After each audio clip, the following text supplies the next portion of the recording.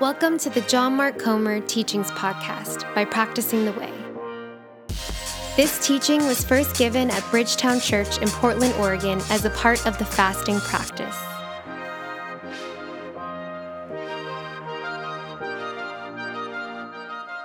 Portland is known all over the world as a food city. Come on.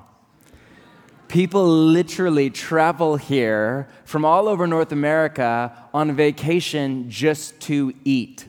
The first time that I ever heard the word foodie was when I moved into Portland. In fact, I remember when I first moved here, what shocked me was not the naked bike ride or the guy with bagpipes breathing fire or even that like communism is still a thing that people are into. That was not what rocked my faith. What shocked me, coming from like a background where, you were responsible with your money, is, it's a thing, don't worry about it, is how much money people spend eating out all the time. That I just remember, I was like, Gerald, you spend how much money? Like you eat out more than twice a year, seriously? Like the Portland thing is you live in this tiny little, kind of cool, but kind of ghetto apartment with no furniture. And you drive like a 90s beat-up sedan, preferably made by Subaru, maybe Toyota if you're like newer, or you ride a bicycle. And it's not because you don't have money. You have money. It's because you blow all of your money on eating out. And it's coffee and a pastry for breakfast and a food cart for lunch and then drinks with colleagues after work. And then you hit a new spot for dinner and then a little nightcap somewhere, maybe back at home if you're into it with scotch or whatever, Welcome to Portland. And, we claim we have more restaurants per capita than any other city in the world. I have no idea if that is true or not. Either way, it would take you years just to eat your way through this city. But even outside of Portland, America is known all over the world as a place where 3 meals a day is the norm, plus coffee before that, red wine after, and snacks all day long. It's a place where we think that appetite and hunger are one and the same. So it comes as no surprise that nearly 3/4 of Americans are obese or overweight. Nearly 30% of children now are obese or overweight. Plus, you have issues of food waste. A family of 4 in America, on average, spends $1,500 a year on food that goes right into the trash can. You have issues of food injustice, where foods that are unhealthy for the body and bad for the environment are subsidized by our government, creating an economy where the poor do not have access to healthy food, on and on. So, on one hand, we live in a culture of food excess. But then at the same time, this is really weird, we also live in a culture of the worship of the body, and in particular of the worship of sexuality. Like, just think about the mixed messages, the emotional experience that is the grocery store, the line to the grocery store, right? Let's imagine you're at Whole Foods, or like you're mortal like the rest of us, and you shop at Trader Joe's or whatever. You're like, wait, shop? I just eat out all the time, okay? Imagine, hypothetical scenario, you're in line at the grocery store and there's a magazine rack on your left and your right. And normally, like on your left is Chris Hemsworth with his shirt off and like apparently 9-pack abs are a thing now. And he's like, is that CGI? Or I think that is real. And then normally on your right is like a decadent picture of strawberry cheesecake. Now just think about the mixed messages there for a minute. Last time I checked, looking like Thor and eating cheesecake were mutually exclusive.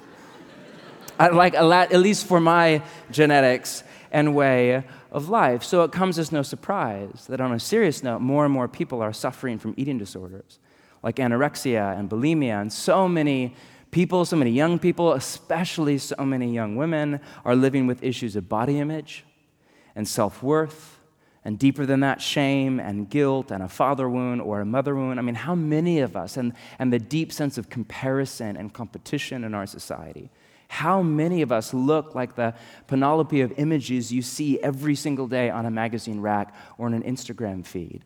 That woman or that man in that photo, first off, is 0.001% of the population.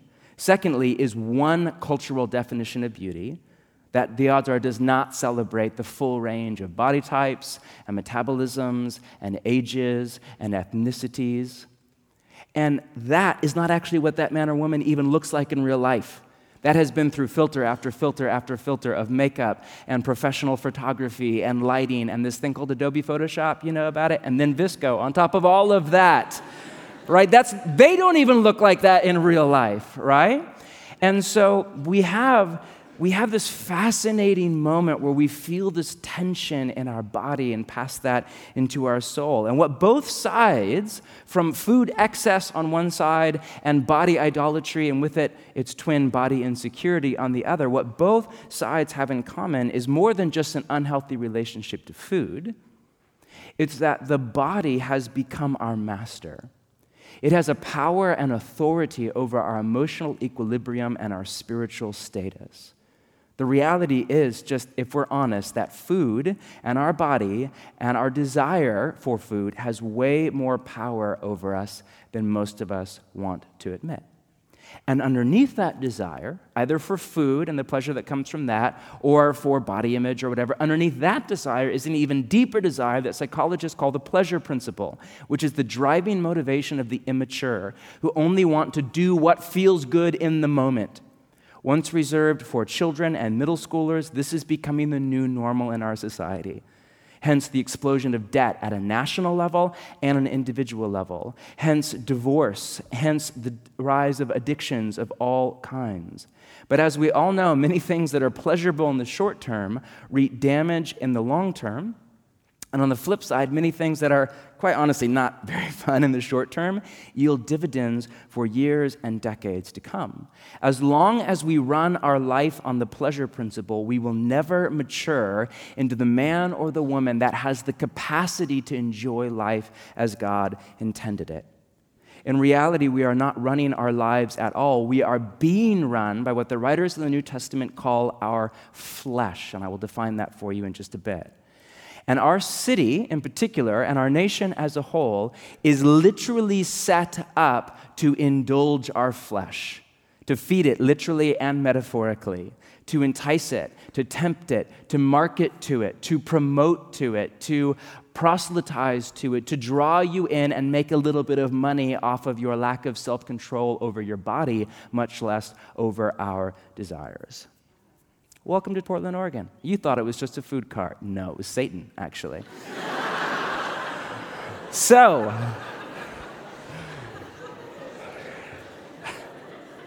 is there a practice from the way of Jesus to break free from this unhealthy relationship that so many of us have with our body and all of its desires? And underneath it, the pleasure principle that is running our life and locking so many of us in unhealthy patterns of immaturity. Yes, there is. There are a number. I would argue the top of the list is the practice of fasting. Turn your Bibles to Genesis chapter 2, and give me a few minutes to lay out a biblical theology of fasting. Genesis chapter 2, if you have a Bible or an app on your phone, I really encourage you to take a Bible along, as in like a codex, not an app on your phone, along with you to church to focus your mind on the moment. Let's read a story, Genesis chapter 2. Take a look at verse 4. This is the account of the heavens and the earth when they were created, when the Lord God made the earth and the heavens. Now no shrub had yet appeared on the earth, no plant had yet sprung up, for the Lord God had not sent rain on the earth. There was no one to work the ground, but streams came up from the earth and watered the whole surface of the ground. Then, 7, the Lord God formed a man from the dust of the ground and breathed into his nostrils the breath of life, and the man became a living being. There's a play on words in the original language that we miss in the English translation. In Hebrew, the phrase is Adam, which here is translated a man. It can also be translated human, which is where we get the proper name Adam. But in Hebrew, it's not a proper name. It means human. Was made from the Adama in Hebrew. Adam is made from the Adama, meaning human has a symbiotic relationship with the earth. He, in the story, is literally made from the dust. Yet, at the same time, we read that God breathed into his nostrils the breath of life, and the man became a living being. Breath right there is the word ruach in Hebrew, and it's the word for breath and also for spirit. So human is dust, but he's also spirit. He's physicality, but he's also spirituality. He's both and. Unlike the animals who have a body but no spirit, or the angels who have a spirit but no body, human beings are kind of a hybrid, an integrated being, body and spirit. material and immaterial. Now, this has so much to say to our culture, to our secular culture. This says you are more than just your body. Your mind is more than just your neural synapses firing at random. To our Christian culture, this says your body is a part of who you are, not, as so many Christians believe, just a shell to carry, quote, the real you around until you go to heaven when you die or whatever. That is medieval heresy. It is not biblical theology. This right here is what the theologian Scot McKnight calls embodied spirituality. I love that. And you have to wrap your head around this idea that you, on one hand, don't have a body, you are a body, but at the same time, you are more than just a body. You are dust and spirit. You have to wrap your head around this idea that you are an integrated being, or fasting, and honestly, a number of the other spiritual disciplines as well, will never make sense to you. Fasting is what McKnight calls body talk. It's a way of praying, not with your mind or with your mouth, but with your stomach and with your body. And we do it because something has gone wrong in our body itself. Turn the page, chapter 3, verse 1.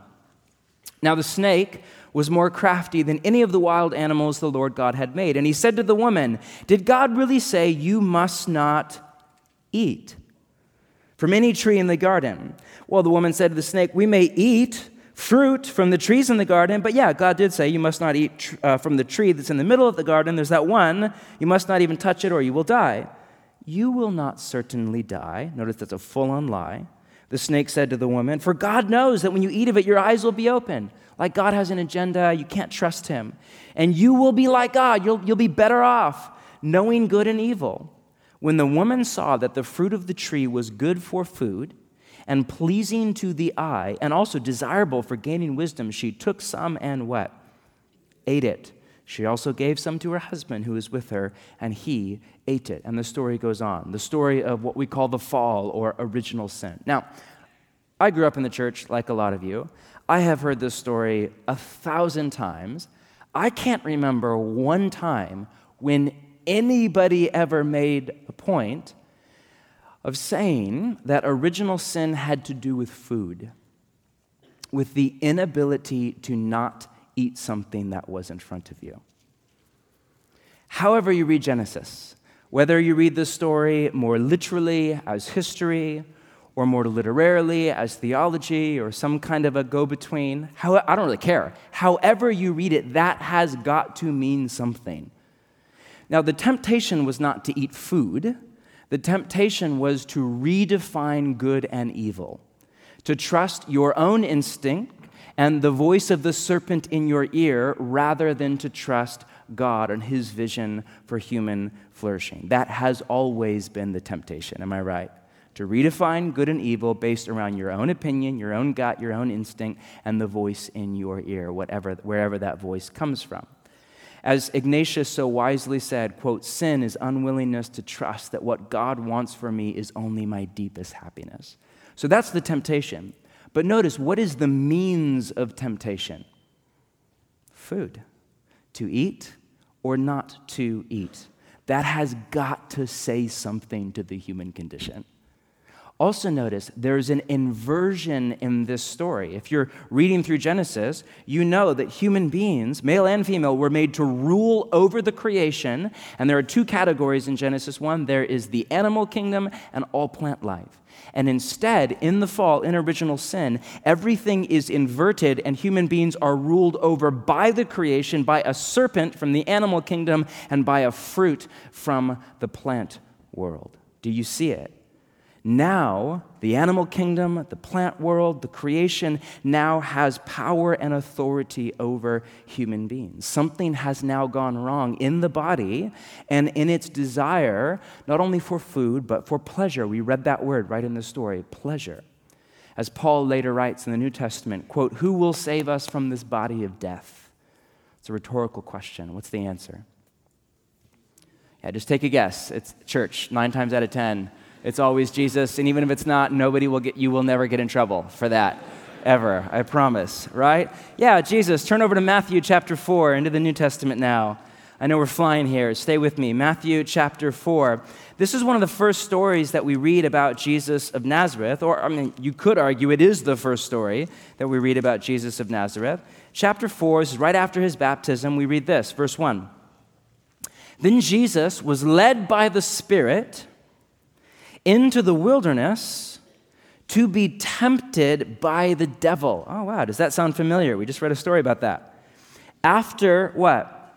Fasting for 40 days and 40 nights, he was hungry, you would think. And the tempter came to him and said, if you are the Son of God, tell these stones to what? Become bread. So it's another temptation that has to do with what? Food. And it's not really about food. Nothing wrong with bread, right? Jesus is not like anti-gluten or something, all right? But this is about something else. But still, does this sound familiar? Jesus answered, it is written, quote, man, this is a quote from Deuteronomy. In Deuteronomy, in the original Hebrew, the word there is Adam, shall not live on bread alone, but on every word that comes from the mouth of God. And the story goes on. Now, there's a lot here I don't have time to get into. Short version, if you're feeling deja vu right now, that's good. That means you're reading the Bible well. You're supposed to. That's what the writer Matthew has in mind. This is the way that Matthew writes the story and the way that Jesus is living this out. There's no doubt, all theologians point this out, this is Jesus replaying the Genesis 1, 2, and 3, the garden story all over again.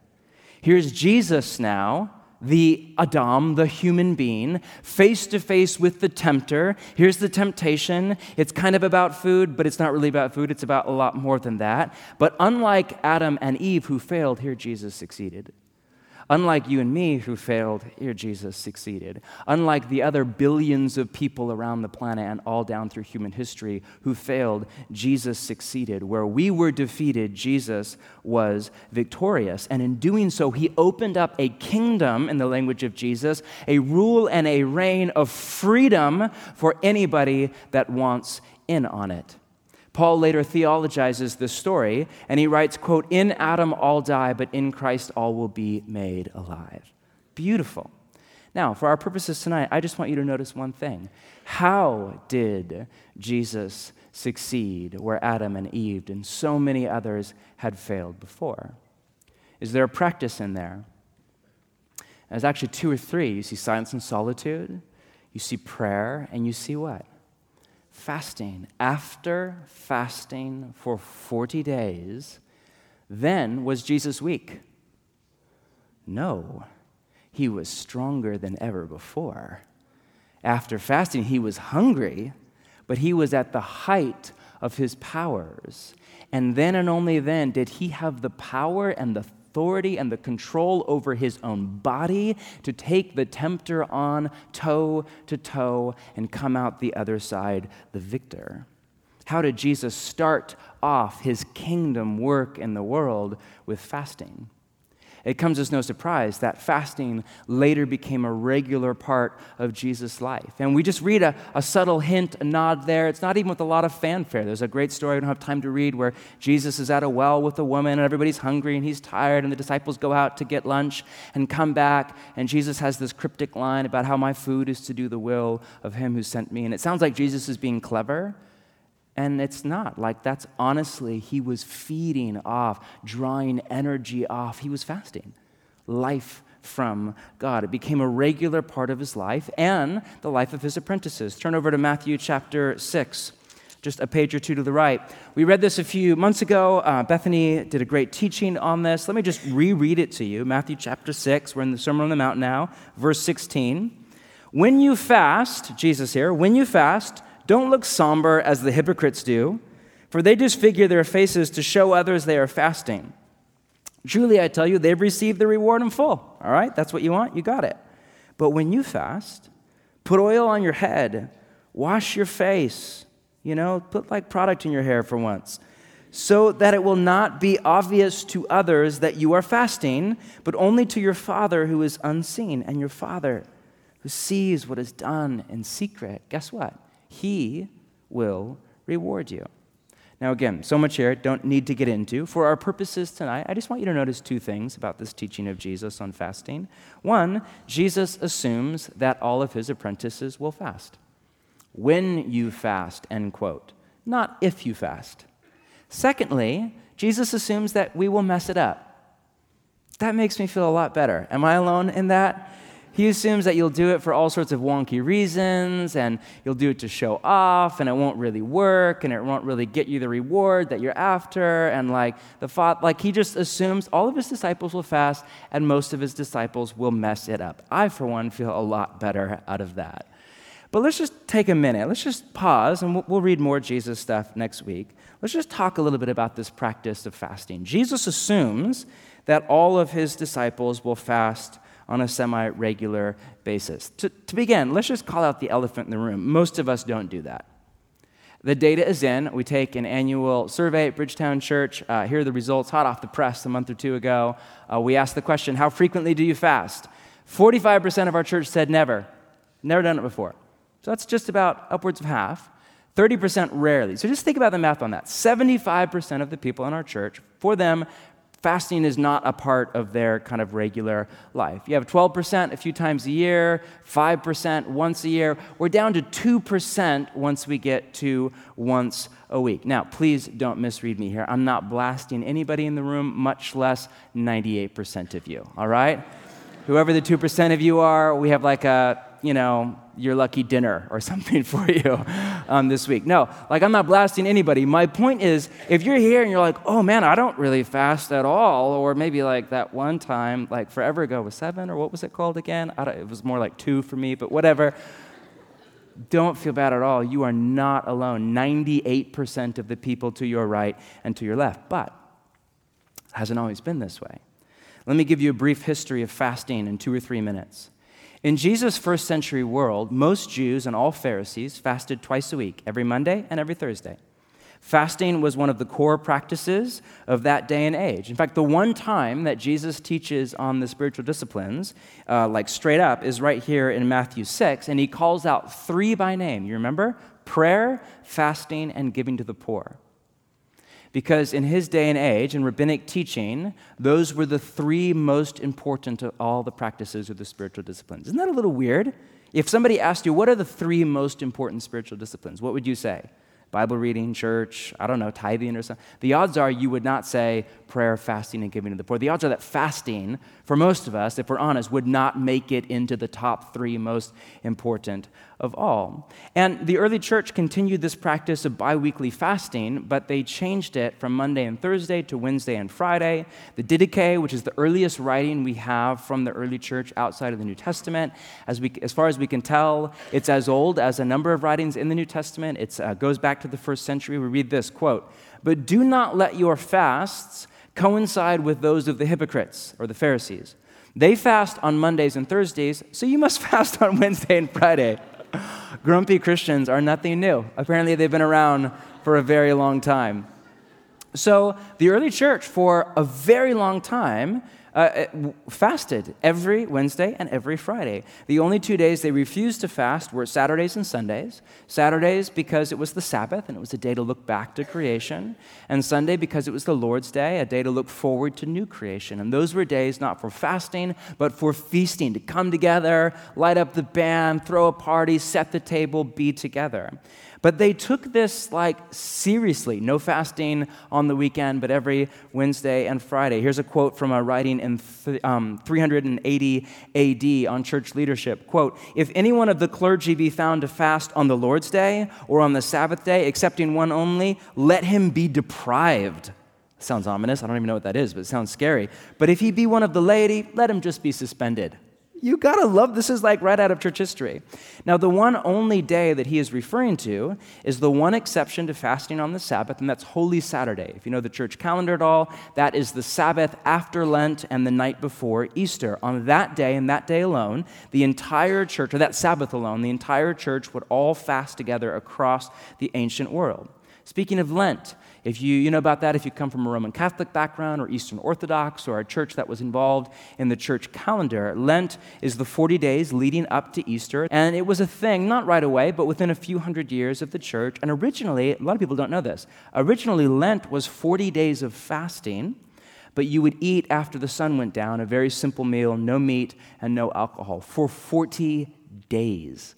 It's very similar to the Muslim practice of Ramadan, which, as far as we can tell, was based on the ancient Christian practice of fasting for Lent. Now, most church traditions, West and East, have changed Lent to giving up something for 40 days. You give up TV or social media or alcohol or whatever you feel like the Spirit is leading you to, and that's great. More on that in a minute. But early on, it was full-on fasting. My point for you is that early in the history of the church, there were both regular fasts every Wednesday and Friday and periodic fasts. Lent, Holy Saturday, before baptism you had to fast, before the Lord's Supper. And get this lasted for a very long time, all the way up to at least around the time of John Wesley. If you know your church history at all, John Wesley was a Brit who came over the pond to America in the 18th century, was one of the most influential church leaders in the Western world. His impact on America is still being felt to this day. And for the most part, he was an amazing man. And he had a lot to say about fasting, but I started laughing when I read this quote. This is from the middle of the 1700s. "I fear there are now thousands of Methodists, so-called," a little passive-aggressive right there, come on, "both in England and in Ireland, who, following the same bad example, have entirely left off fasting, who are so far from fasting twice a week, they do not fast twice in the month." You know who you are. Christians, so-called. He goes on, "The man who never fasts is no more in the way to heaven than the man who never prays." Sisters, you're off the hook, right? It's a patriarchal society. It's a long time ago, all right? Now, please listen carefully. I'm not saying that I agree with Wesley. He was single and a bit grumpy at times, all right? All I'm saying, he's also one of the greatest leaders in the history of the church. All that I'm saying is that up until quite recently in church history, fasting was thought of as a core practice for the way. Basically, if you were at all serious about apprenticeship to Jesus, then you fasted on a regular basis. Now, today, let's just be honest, that sounds crazy. It's unthinkable. It's weird. Tyler posted something on our church, Instagram feed about the upcoming practice a few days ago, and I saw this comment at the bottom that full-on said, "Is this a cult? Because this is cultish." The answer is yes, we are a cult. We're really happy you're here. Just please pass forward your debit card and the Kool-Aid's at the back, all right? So it's that weird to people. It sounds crazy because it is so far out of step with our culture. Now, there are all sorts of reasons for this. It has to do with the abuse of the practice in the Middle Ages. If you know your church history, there's this goofy, really unhealthy theology. The body was evil, and all pleasure from food to sex to whatever was evil. It has to do with the Protestant-Catholic divide and the Reformation a few hundred years ago. It's like kind of a divorce in the church, and it's like the Protestants got some of the spiritual disciplines, like we got Bible reading and sermons and stuff, and the Catholics got, spiritual direction and fasting and contemplative prayer. They got some of the cool ones. It's not fair. So it has a little bit to do with that, but honestly, and I might be wrong here, but if I'm reading the history right, more than anything, it has to do with the hedonism of our day and age. And our do what feels good kind of instant gratification culture, the idea of going without food sounds cultish, if not crazy, much less in vogue. Meaning what? Meaning basically, this is a lost practice in the modern Western church. So, two very simple questions before we call it a night. What is fasting, and why do we do it? All right? First off, what is fasting exactly? And I know this is not rocket science, but just stick with me because there's a lot of misinformation out there. First, let's start with what it's not. Fasting is not abstaining. I regularly hear people say, "I'm fasting from social media," or "I'm fasting from Xbox." That's just called growing up, but that's another thing. Or "I'm fasting from, red wine," or "I'm fasting from shopping," or whatever. And honestly, I don't mean to make light of it. That's great. There's a long-running practice in the church of abstaining from habits that do violence to your heart's love for Jesus, and I am all for it. But don't call it fasting. Call it, "I'm not playing Xbox this week," or I'm not buying new clothes for the next 3 months, or whatever. Just call it that. It's abstaining. It's not the same thing as fasting. Secondly, it's not a restricted diet. So this is kind of fad. I don't know where it came from, but the last few years on this thing called the Daniel fast. Have you heard about that? It's based on Daniel 1, where you eat only meat and vegetables and drink only water for 3 weeks or whatever. That's great, but that's not fasting. Go read Daniel chapter 1. Daniel does eat only meat and vegetables and drink only water for 3 weeks, but never once is the word fasting used anywhere in that story. That's a restricted diet, and if you want to lose a little weight, detoxify your system, and not get sucked into Babylon, it's great. Third, it's a great thing. Just don't call it fasting. It's a restricted diet. Third, it's not dieting. It's not a trend. It's not a fad. So the latest health, fad, at least for men, is intermittent fasting, where you don't eat for 15 hours a day. I've been doing it for a while.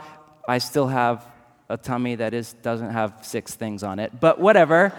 That's fine, but that's not the practice of fasting. Does that make sense? We'll talk about why we fast in a minute, but when I think about Jesus, 40 days in the wilderness, I don't think he was out there fasting because he's like, I just need to get cut, and I'm on stage all the time, and I want to detoxify my system, clear up my skin a little bit, clear my mind, and just really look good when I show up to, change the course of human history. I don't know, but I doubt that was Jesus' motivation, right? So, what is fasting? Well, it's pretty straightforward. Fasting is not eating food or drinking water at times, although usually it's not that. The meta reason, we'll talk about more reasons in a minute, but in order to feed on the Holy Spirit. John Piper defines it as whole body hungering for God. Scott McKnight defines it as a person's whole body natural response to life's sacred moments. Willard writes that fasting is feasting, but not on food, on our Lord and on doing his will. Are you starting to get that? It's not eating, but it's more than not eating. Now, there's no biblical time limit for a fast. There's no biblical length. Most fasts in the Bible and in church history are 1 day long. The twice-a-week fast was usually from sunup to sundown, so about 12 hours long. You'd wake up, skip breakfast and lunch, and then eat a late dinner after the sun went down. Or in Portland, an early dinner after the sun went down, whatever. Some examples are shorter, where they, in particular a nursing mother or something, would eat at noon or 3 p.m. Others are longer. They would start the fast the night before and skip 3 meals, dinner, breakfast, and lunch, for a full 24 hours. But there are also 3-day examples of the fast, and 7-day, and even 40-day fasts, all through the Bible. Usually people would still drink water. Your body can only go for a little bit without water. It can go for quite a while without food. But there are stories where people would go without food or water. Fasting, on that note, can be done both individually and communally. Very important that you get your head around that. Again, a lot of misinformation here. Jesus here in Matthew 6 is not saying that fasting in public is wrong. Right, if by that logic, that's what Jesus is saying, then right before that, he said the same thing about prayer. That means that prayer in public is wrong, right? Nobody would argue that. Clearly that's not right. He's saying that fasting to show off is wrong. The Bible is full of examples of people fasting and praying in community, from Esther calling the entire nation to prayer, 3 days of prayer and fasting with no food or water in a national crisis, to Yom Kippur, the Day of Atonement, where all Israel would fast together for 24 hours every single year, to multiple stories in the book of Acts of the early church fasting and praying together. On that note, the Bible is just full of examples of fasting. Pretty much all the major characters in the Bible fast. Not all, but pretty much all of them. Interesting, the 3 40-day fasts are Moses, Elijah, and Jesus. Moses, who's the archetype of the law. Elijah, who's the archetype of the prophets. And Jesus, who's the archetype of the Gospels and the New Testament. From cover to cover, all the way through, you read about this practice of fasting. Now, question number 2. Okay, it's there. Why? Why in the world would I do this? Well, this is where we really need to drill down, because according to Jesus, fasting goes south really fast when we do it for the wrong reasons. To show off, to manipulate God, to lose weight, to whatever it is. And there's a danger here. Now, it's not enough danger to throw the baby out with the bathwater and not practice it. but it's enough danger to keep you and me on our toes. So our teaching for the next 3 weeks will focus on the why, not on the what. You basically have the what. It's pretty simple. You don't eat and you pray a lot. But the why is where we'll put most of our time into. Why is this an idea whose time might just have come, or really, better said, come again? And why would you and I want to seriously consider working this practice into our apprenticeship to Jesus? Now, on that note, as I see it, there are basically 3 reasons that we fast. And these are kind of 3 overarching categories. Each one has subcategories, and feel free to, push back on this. But basically myself, and I'm not alone here, a lot of others argue, 3 basic reasons. 1 is to starve the flesh and feed the spirit. I'll talk about that in a minute. 2 is to pray, and 3 is to stand in solidarity with the poor. Turn to Galatians 5. We'll end here for our night. Galatians 5. Just give me a few more minutes of your time. Galatians chapter 5 in the New Testament. This is one of my all-time favorite passages, for sure in the New Testament, if not in all of the Bible. I think it's one of the most important passages. If you are into scripture memorization, this is a great passage to put to memory. And notice how Paul writes about the flesh and the spirit. Galatians chapter 5, let's just read it. Start off in verse 13. You, my brothers and sisters, were called to be free. I love that. You were called to be free, to freedom. But do not use your freedom to indulge the flesh. Rather, serve one another humbly in love. For the entire law is fulfilled in keeping this one command: love your neighbor as yourself. If you bite and devour each other, watch out, or you will be destroyed by each other. So I say, live by the Spirit, and you will not gratify, give into, or feed the desires of the flesh. For the flesh desires what is contrary to the Spirit, and the Spirit what is contrary to the flesh. They are in conflict with each other, so, listen carefully, you are not to do whatever you want. But if you are led by the Spirit, well, then you're not under the law. The acts of the flesh are obvious: sexual immorality, impurity, and debauchery, idolatry and witchcraft, hatred, discord, jealousy, fits of rage, selfish ambition, dissensions, factions, and envy, drunkenness, orgies, and the like. I warn you, as I did before, that those who live like this will not inherit the kingdom. But the fruit of the Spirit is love, joy, peace, forbearance, kindness, goodness, faithfulness, gentleness, and self-control. Against such things there is no law at all. Those who belong to Christ Jesus have crucified the flesh with its passions and desires. Since we live by the Spirit, let us keep in step with the Spirit. Now, again, a lot here. Don't have time for short version. A running theme in Paul's writings, not just here in Galatians, in Romans, and all through the New Testament, is this idea of the flesh and the spirit. And at some point, I want to do more in-depth teaching on it because I think it matters a ton. In Greek, this word, the flesh, is sarx, and it can be translated your body, but what Paul means here is not your body, all right? It's not your body and your spirit. What he means by the flesh is, the best definition I can think of, is your disordered desires. So it has to do with our body, but it's not our body. It's our bodily desires that are out of whack. Our desires for food and drink and sleep and sex and self-preservation, none of which is bad, but that have run out of whack and have taken control of our mind and of our body and of our whole person and have bent it away from good as defined by Jesus and toward good as defined by the serpent or our own voice or whatever. It is our primal, animal-like desires for instant gratification. I want what I want, and I want it now, and don't let anybody get in my way. It is your inner Adam, your inner Eve, that part of you that is bent in rebellion against God, against all authority, whether it's the Bible or the church or a pastor or a teacher or a parent or a rule or regulation or a law or a verse in the Bible, whatever it is, that has bent you. Don't tell me what to do. My life is my own, and I'm, or we think, in control of it.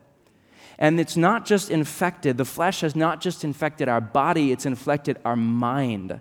Paul in Romans 8 has a lot to say, I don't have time for it now, but about the flesh and the mind. He writes that the mind that is set on the flesh is death, but the mind that is set on the Spirit is life and peace. So your mind has been infected as well to where you believe lies in your mind's eye, and so do I, about what is true and what is not true, about what is freedom and what is slavery, about what is the way to be human and what is not the way to be human. And if you believe lies long enough and then you start to live those lies, the terrifying thing is that those lies start to come true. So this is our flesh. It's not our body. Your body is not evil. But your body is infected, and there's a part of you that is your sarx, your flesh, your disordered desires. Now, that's just a part of you. And by the way, the good news is it's dying. Its days are numbered. It will not make it through the resurrection and out the other side. There's another part of you, an even deeper part of you, that Paul calls the Spirit. This is this part of you that is in contact with the Spirit of God himself. And this is, in the language of church theology, and it's called regeneration. These are your deepest desires. One thing that's really helpful to think about is often your strongest desires are not your deepest desires. So in the moment, your strongest desire might be to lust or objectify or lie to save face or, hit somebody when you're angry or gossip or whatever. But that's not your deepest desire. Deeper than that, underneath that, you have a spirit that is in contact with the Spirit of God that has been terraformed and transformed by the saving work of Jesus' death, burial, and resurrection, and the filling of the Holy Spirit in the depth of your being. And your deepest desire now is to follow Jesus. But the problem is, this side of resurrection, this is temporary, but for now, we're this mixed bag of desires. We have a flesh, and it has its set of desires. We have a spirit, and its set of desires. And because we're this mixed bag of desires, for Paul, listen, freedom is not the ability to do whatever you want. Quote, you are not to do whatever you want, end quote. For Paul, that's not freedom, that is actually slavery. Paul, I think, and Jesus, who said a ton about freedom, would take serious issue with our culture's definition of freedom. Get your lies off my body, it's none of your business. We define freedom as the ability to do whatever you want, whenever you want, as long as it doesn't hurt somebody else. So we think in our hyper-individualistic society, as if our life is not tied to the life of the people to our right and to our left. For Paul, that's not freedom. That's slavery, but not to a Hitler or a Mussolini or a Stalin or whatever. It's slavery to your own flesh, to your mind that's been infected and your body that is now off kilter. Freedom is the ability to live in the Spirit, to have your spirit transformed by the Spirit of Jesus, and to want what the Spirit wants, and then to have the power and the authority over your own mind and your own body through self-mastery, through access to the power of the Holy Spirit, to actually will what the Spirit wants in and through your life, and to know the right thing and want the right thing and do the right thing. That is freedom, that and nothing else. So the call for a follower of Jesus, in Jesus' language, is come, take up your cross and follow me. In Paul's language, playing with that, it is to crucify, not to gratify, not to feed, not to indulge, but to crucify, to put to death, to starve, to write off your flesh, and instead to feed your spirit. Now, the question, of course, is how do we do this, right? This, Galatians 5, is a passage about the what, not about the how. So the end goal is to starve your flesh, not your body, but your flesh, and to feed your spirit. The question is how? Well, the short answer is through the spiritual disciplines. The spiritual disciplines, or the practices of Jesus, are how you crucify your flesh and how at the same time you feed, you draw energy from, you open up your mind, your body, your whole person. That's why we don't like to call them spiritual disciplines. Most of them are things you do with your body. Fasting is a great example. It is a bodily discipline. It is a practice where you open up your whole person to the power of the Holy Spirit to transform you from the inside out. And fasting in particular is a practice that is designed to starve your flesh and feed your spirit. And that is because the body and the flesh are tied up together. When you fast, you feed on the spirit instead of food. You draw energy from God himself. And with this new power, you start to bring your body and with it your flesh back under your control. Failure to do this, failure to discipline your body and with it your flesh, will have a ripple effect across your whole person. So followers of Jesus have long pointed out, long before I was around, that when you overeat, all sorts of other temptations ramp up. In particular, sexual temptation.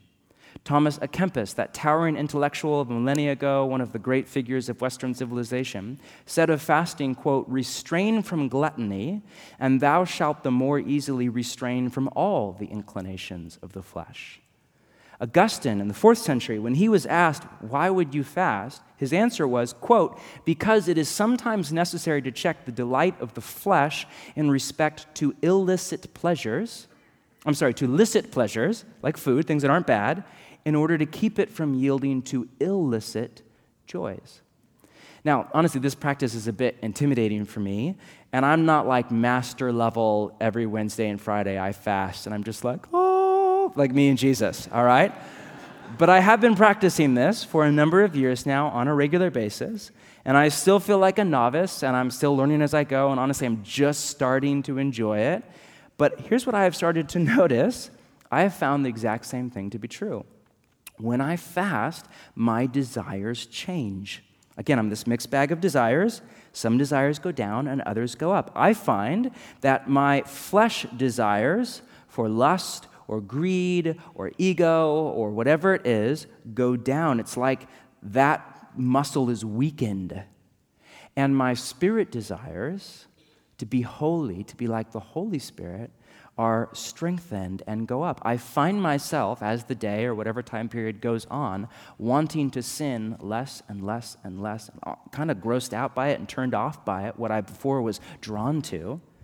And I find myself wanting to pray, wanting to be holy, wanting to be like Jesus, wanting to consecrate my entire person before God, all through the practice of fasting. I've come to believe that one of the best practices for breaking the power of sin over your life, in particular sexual sin or any kind of bodily appetite, is that of fasting.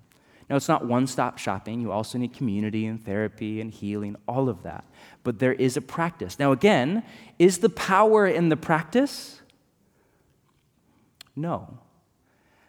The power is, again, in Jesus. Jesus is always the answer, right? The practice is just an access. It's just a way to access. It's just a practice. There are lots of non-Christians that fast. It's a huge Hindu thing, Buddhist thing. All the Greek philosophers were into fasting. Like, it's a thing, right? It's just a practice by which you access a power beyond yourself, that of the Holy Spirit, and transform your heart from the inside out. Now, before we wrap up, I just need to forewarn you, and this goes without saying, but just to clarify, this is not an easy practice, right? Does that make sense? Because you are essentially picking a fight not with your body, it's not your enemy, it's your ally, but with your flesh. And lots of stuff will come to the surface of your heart. Richard Foster writes this: fasting reveals the things that control us. Dang it. If pride controls us, it will be revealed almost immediately. Anger, bitterness, jealousy, strife, fear, if they are within us, they will surface during fasting, and usually by about 11 a.m. You're there, and I'm like, this is not working. I just feel kind of hangry, and whatever. And actually, no, that's it doing its job, and all sorts of stuff, ugly stuff is coming to the surface. Paul writes in Philippians about those whose, quote, God is their belly. I read that and think it's about somebody else until I fast. And then I realize, I think that's about me, actually. I realize just how much power and authority my flesh still has over me and how far I still am from the freedom that Jesus died to give me. Willard writes this. Can't do this without Willard. We gotta. This discipline teaches us a lot about ourselves very quickly. It will certainly prove humiliating to us as it reveals to us how much our peace depends upon the pleasures of eating. It may also bring to mind how we are using food pleasure to assuage the discomforts caused in our bodies by faithless and unwise living and attitudes. Holy cow, what does that say over our city?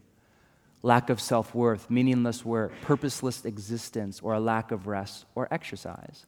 If nothing else, though, it will certainly demonstrate how powerful and clever our body is in getting its own way against our strongest resolves. That is why, and please listen carefully, fasting is about more than growing your willpower muscle. It is that.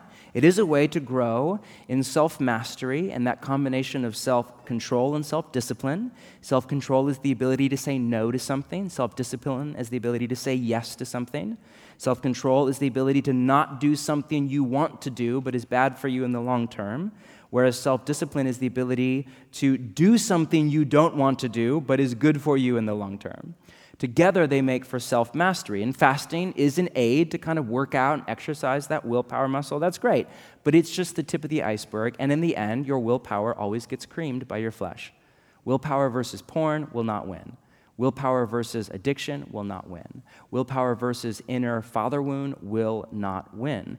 And that's why fasting is about more than just your willpower. It's about feeding on the Holy Spirit and drawing your energy not from your willpower, but from the Holy Spirit's power, access to a power beyond you out of relational connection to God, or what Jesus called abiding.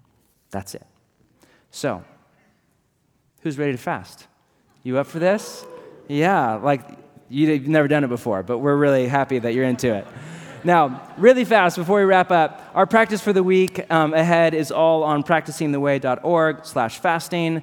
The idea is very simple. The idea is just to take one day a week for the next 3 or 4 weeks and fast, whether a day is 24 hours or 12 hours or whatever you feel up for.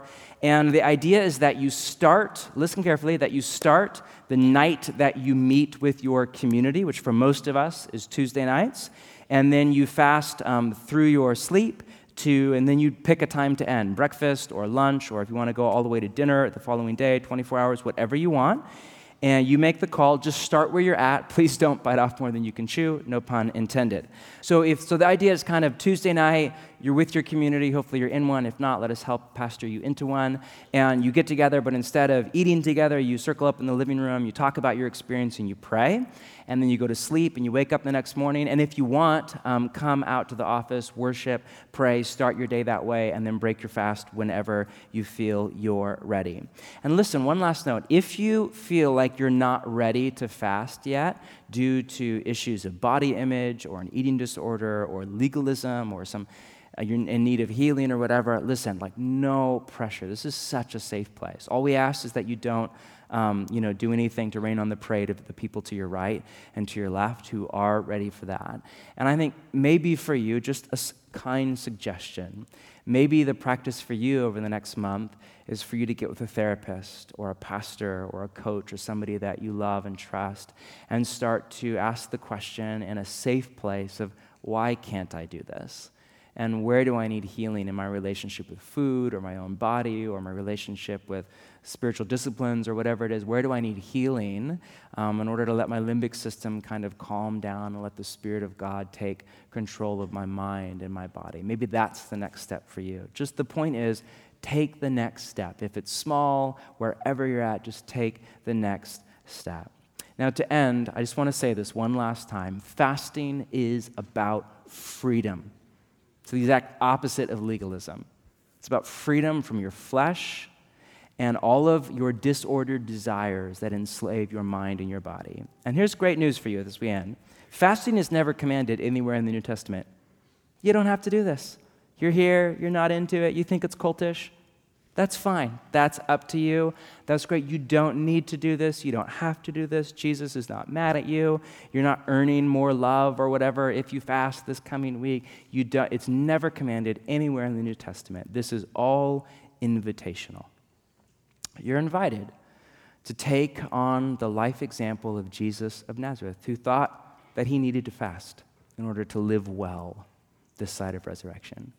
You're invited, if you want more freedom and less slavery, more spirit, less flesh, more holiness, less unholiness, then you are invited to follow Jesus into this practice and to bring your whole person, including your body, into the life-giving, healing freedom of the rule and the reign of God. Let's stand together and pray. Thanks for listening. This podcast was brought to you by Practicing the Way. We are a crowd-funded nonprofit that exists because of the generosity of listeners like you. To support our work, join The Circle, our community of monthly givers. To give or to learn more about running our resources in your church or small group, visit practicingtheway.org.